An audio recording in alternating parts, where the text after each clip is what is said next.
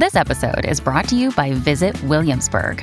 In Williamsburg, Virginia, there's never too much of a good thing. Whether you're a foodie, a golfer, a history buff, a shopaholic, an outdoor enthusiast, or a thrill seeker, you'll find what you came for here and more.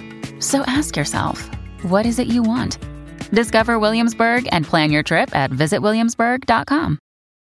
When you need mealtime inspiration, it's worth shopping Kroger, where you'll find over 30,000 mouth-watering choices that excite your inner foodie. And no matter what tasty choice you make, you'll enjoy our everyday low prices, plus extra ways to save, like digital coupons worth over $600 each week. You can also save up to $1 off per gallon at the pump with fuel points. More savings and more inspiring flavors make shopping Kroger worth it every time. Kroger, fresh for everyone. Fuel restrictions apply.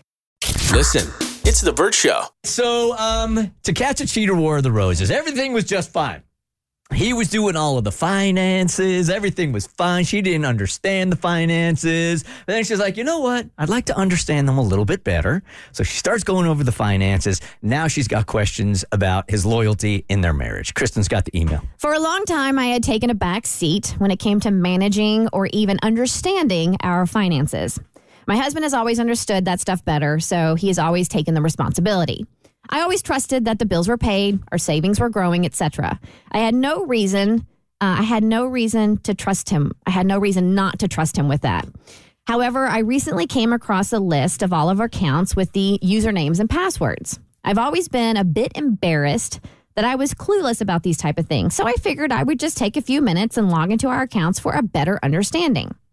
I logged into one of our joint credit card accounts, one which we both frequently use for various expenses.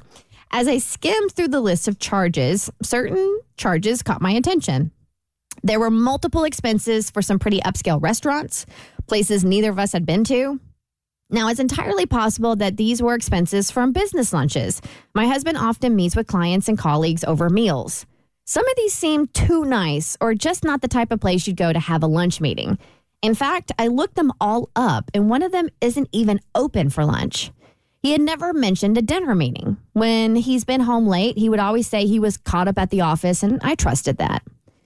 The worst of it all was one particular charge from a restaurant on a date that coincided with a business trip he had supposedly taken out of town. How could he have eaten at this restaurant on a date where he was supposed to be hundreds of miles away?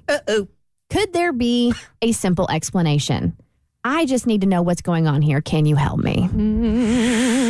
Once again, here you have a resume of character, right, with your husband. For years and years and years, he's been a loyal dude. You've trusted him.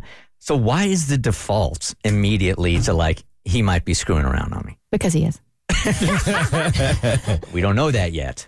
Sure we do. But can there be other things? Like what? It's tough. I'm trying to find another explanation for my man, but I can't think of one. What if this was a business account, right? No. This is not a business account. This is their shared credit card account. This is their and so is it possible he gave somebody the card that couldn't afford a meal in a different city to use the card? But if he was in a different city, why wouldn't there be charges from that city on the card? Wouldn't be charges on the city and the card. Yeah. So he lied.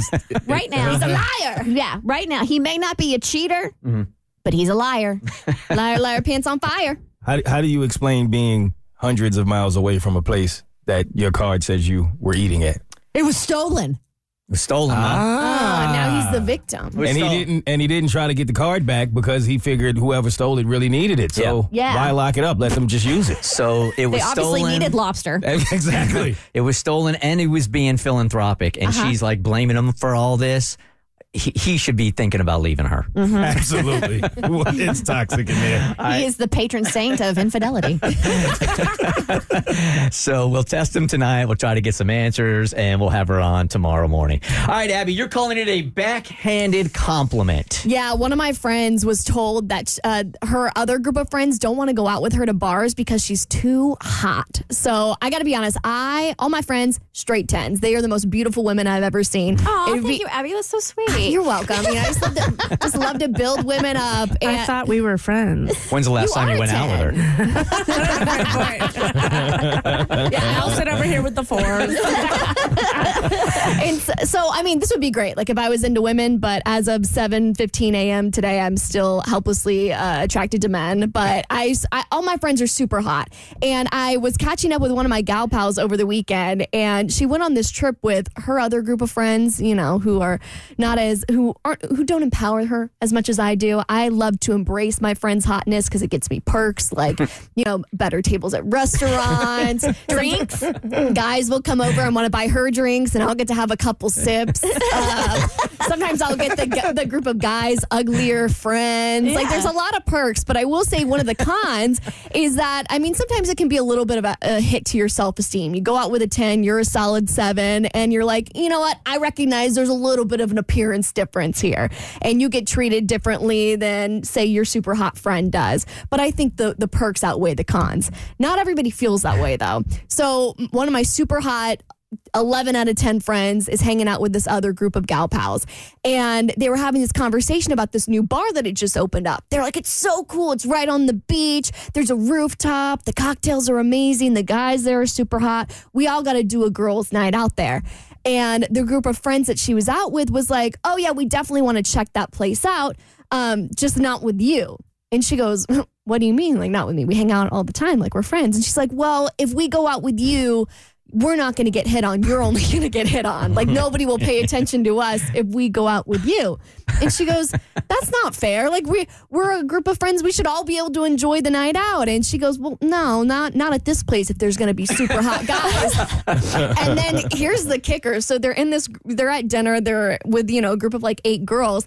And this girl who is talking about how she doesn't want to go out with my friend turns to her other close friend and goes, but we'll go out with you, which is such wow, that's insulting. She was like digging herself deeper and deeper into this hole. I don't know how this girl is like speaking words and not realizing how this sounds, basically looking at my friend and saying like, you're too hot for us to go out with you, but then turning to like the 3 girls next to her and being like, but we should all plan a night out. Basically saying like, she's a 10, y'all are busted AF.